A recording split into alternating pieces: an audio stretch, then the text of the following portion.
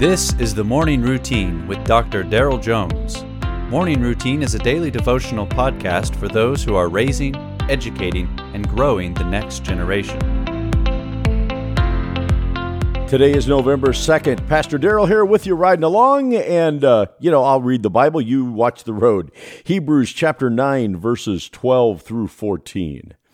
For he entered once for all into the holy places, not by means of the blood of goats and calves, but by means of his own blood, thus securing an eternal redemption.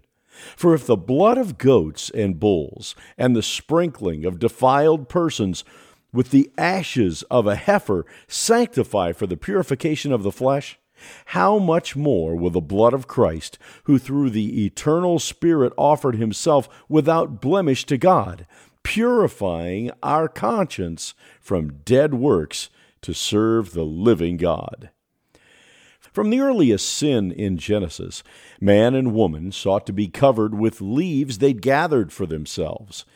In fact, it probably wasn't a botanist, but Adam and Eve who first coined the phrase, leaves of three, let it be.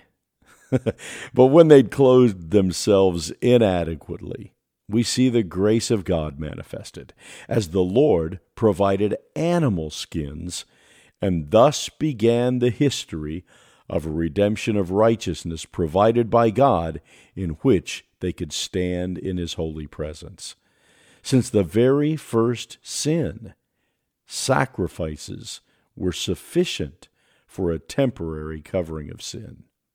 In today's text, we see that if these imperfect sacrifices were received as sufficient to temporarily cover the sin of humanity, how much more should we regard the perfect sacrifice found in Jesus? For all the good teaching and miraculous works done by Jesus during his earthly ministry, it is only his suffering and death which brought about the eternal redemption for all who would receive it. Jesus' death for you and me not only covers us and removes the stain of our sin, the sacrifice of Jesus is sufficient to even restore our damaged conscience. As this passage tells us, if the blood of goats and bulls and the sprinkling of defiled persons with the ashes of a heifer sanctify for the purification of the flesh, how much more will the blood of Christ, who through the eternal Spirit offered himself without blemish to God, purify our conscience from the dead works to serve the living God. You and I have opportunity today to operate under a new, pure conscience made so by Jesus Christ. We evidence this gift as we serve the living God and encourage those who hear us to do the same.